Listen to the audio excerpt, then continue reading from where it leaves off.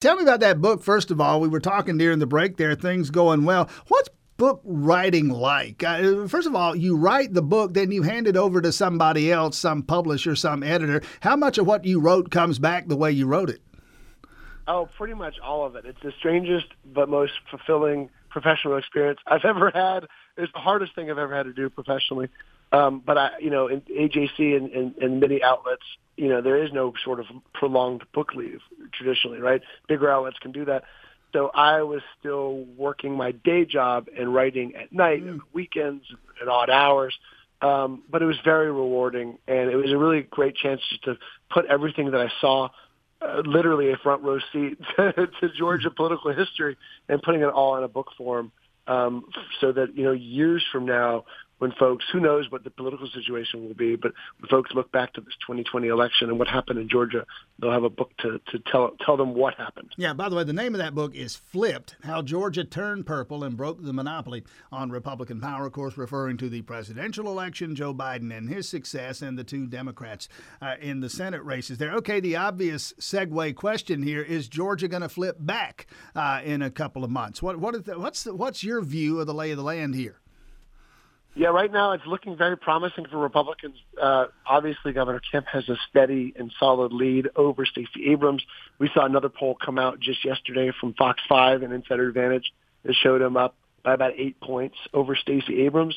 Most polls show him up 3, 4, 5 points, just outside the margin of error. And I can tell you that the governor's folks are fairly confident, and Stacey Abrams is running as an underdog. The biggest question, the other big question, I should say, is the Senate race, where Senator Warnock has had a lead over Herschel Walker in the polls, but a much slimmer lead, and in some polls it's Herschel Walker who has a minor advantage. So that race is looking like it's too close to call right now. They're both within striking distance, and we could be headed toward a runoff. Yeesh. Yeah, because there are libertarian candidates in each of these races. And, of course, that's what gave us those runoffs in those Senate contests a couple of years ago. Greg Bluestein, AJC political insider, about that Warnock-Walker race, and then for that matter, the Abrams and Kemp race. I'm sure you've seen this. If not, go find it. That piece in the New York Times of a day or two ago that talked about specifically the frustrations of the Abrams campaign. And it pointed to polling that showed a big disparity, that Abrams is trailing, if you will, Raphael Warnock, that he is the much more popular of the two candidates there. And one of the analysts they were talking to is actually a pollster for the Abrams campaign. He said, listen, what's driving this is in part some white moderate Republicans who say they're going to vote for Raphael Warnock, can't stomach Herschel Walker, and some black, specifically or mostly male, typically Democrat voters who say they're going to vote Republican. This guy's contention was that come Election Day, a lot of those folks go home to their respective parties. What would you expect to see there? Yeah, we've seen the split ticket dynamic really since the summer. It's been really fascinating because in Georgia, that pollster's right. I mean, in Georgia, there is very little split ticket tendencies. Most voters end up voting straight ticket, or at least staying in their respective political lanes, even though swing voters end up breaking one way or the other. But in Georgia right now, we see a significant number of Republicans who are signaling that they'll vote for Governor Kemp, but they will not vote for Herschel Walker. I was out following some grassroots operatives just yesterday in suburban Marietta up in Cobb County and in Metro Atlanta. And we bumped into a real-life split-ticket voter who said, I'm voting Republican down the ballot except for Herschel Walker. I just cannot stomach voting for him because there are concerns about his past violent behavior, his erratic behavior, his stances on policy issues, his falsehoods and exaggerations, all the issues that have been in the news. And, we're not saying 15, 20% of Republicans will vote against Herschel Walker, but even 2 or 3% in a race this close could be very significant. I've said this about some of what we're seeing and hearing in the Raphael Warnock campaign commercials and some of the PACs associated with them, the really vicious and nasty stuff about evidently factual aspects of Herschel Walker's past, the violent activities involving his ex-wife, for example. I have posited this, and I wonder, I wonder how right I am about this, that to some extent that stuff is blunted. Those kind of revelations, if you will, about Herschel Walker, at least those of us who've been around for a while, it's not new to us. We've kind of baked this into our calculations as we consider Herschel Walker. Now, I'm sure that's true to an extent, but there's also, and you'd point this out, I guess, there's a lot of folks who aren't particularly long in the tooth in Georgia, new to Georgia, younger in Georgia, and it is news to some of those folks. You're exactly right. And when you put $2 million behind an ad campaign to promote that, it's, that's what sort of tries to move the needle, because we might have heard about it, your listeners might have heard about it, our readers might have heard about it, but still a significant number of Georgians, it's news to them. And that now we're seeing not only Democratic groups, but also anti-Trump Republican groups put money behind this message that reminds voters of that violent past with his ex-wife.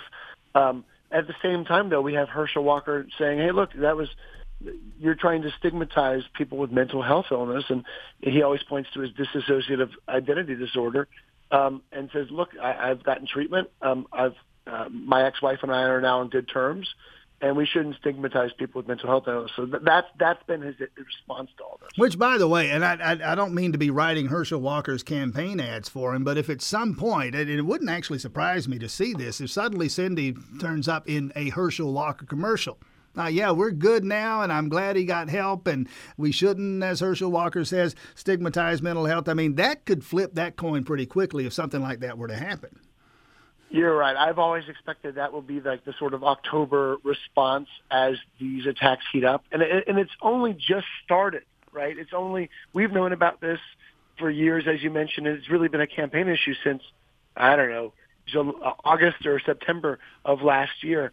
But that's sort of a card that we expect Herschel Walker to play at some point, because he always mentions how him and his ex-wife, Cindy Grossman, continue to be very close friends. Circle back to this anti-Trump business. I'm just suddenly thinking, Greg Bluestein, of where we were, I don't know, 7 or 8 months ago. There's no chance Raffensperger's going to win, and Brian Kemp's in trouble with all of these anti-Trumpers, and the May primaries roll around. Okay, Kemp wins by 50 points, and Raffensperger wins without a runoff. Is that issue, the anti-Trump issue, all the rancor, Raffensperger and Kemp, is all that in the rearview mirror now? It looks like it. It looks like the Republican civil war over Trump is over, and that I wouldn't even call them anti-Trump forces, because they're still not going to say anything bad about Donald Trump. Mm-hmm. Governor Kemp you will not hear him say publicly a bad word about the former president. But the forces on Trump's bad side seem to have won. I mean, our polling shows that 95% of Republicans back Governor Kemp's reelection campaign. So that includes, you have to imagine, that includes a significant number of sort of diehard Trump supporters who voted for David Perdue. So it looks like that's in the rearview mirror. But at the same time, Brian Kemp doesn't want anything to upend that apple cart right now. And when we hear about Donald Trump possibly coming to Georgia, about him possibly announcing an election campaign, right now that would be great news for Democrats in the sense that it would refocus the race on Trump-related issues. Quickly, about a minute left here, Greg Bluestein. Stacey Abrams, I've talked about this, that the seeming lack of energy when compared certainly to the 2018 campaign, and the difficulty in seizing on a message and making a case, the Stacey Abrams. A lot of what she's done is saying, I'm going to do Brian Kemp things, only more of them. It's been a real strange campaign. Yeah, it's been hard for her to rekindle that magic from 2018, where she was newer on the scene. She was newer to many Georgia voters, and frankly, she was newer to the national media. She opened her campaign by repeating a lot of the same promises she made in 2018. She's trying to expand up them now by promising to legalize casino gambling and sports betting and take other initiatives. But Governor Kemp has that huge surplus at his advantage where he can dip into it and fulfill a lot of his promises at the same time. Indeed, and a lot of that money that he was critical of getting from Washington, filling a lot of those budget shortfalls, and enabling him to go around the state and make all these announcements that he's making. Greg Bluestein at the University of Georgia this afternoon, 4 o'clock, with the Richard B. Russell Special Collections Library, speaking there about his new book, Flipped, How Georgia Turned Purple, Broke the Monopoly on Republican Power. Greg Bluestein, as always, thanks for your time this morning. Talk again soon. Thank you for having me.